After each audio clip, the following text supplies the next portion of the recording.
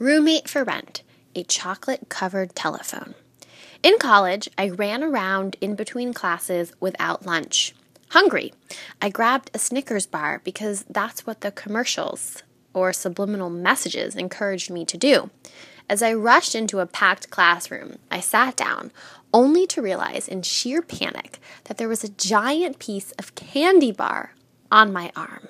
Stuck in the middle of the row, I looked left and right to see if anyone was looking in my direction. Then I did the unthinkable. I reached down and licked my arm. I didn't have a napkin.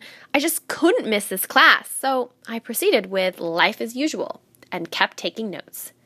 Later that day, I called home, telling my mom and sister the story.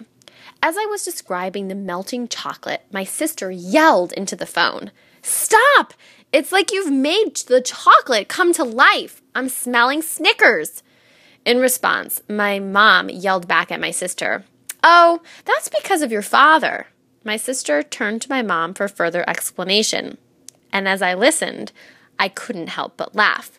"Your father was on the phone earlier, eating chocolate, and he actually fell asleep. The chocolate melted into the phone," my mother explained.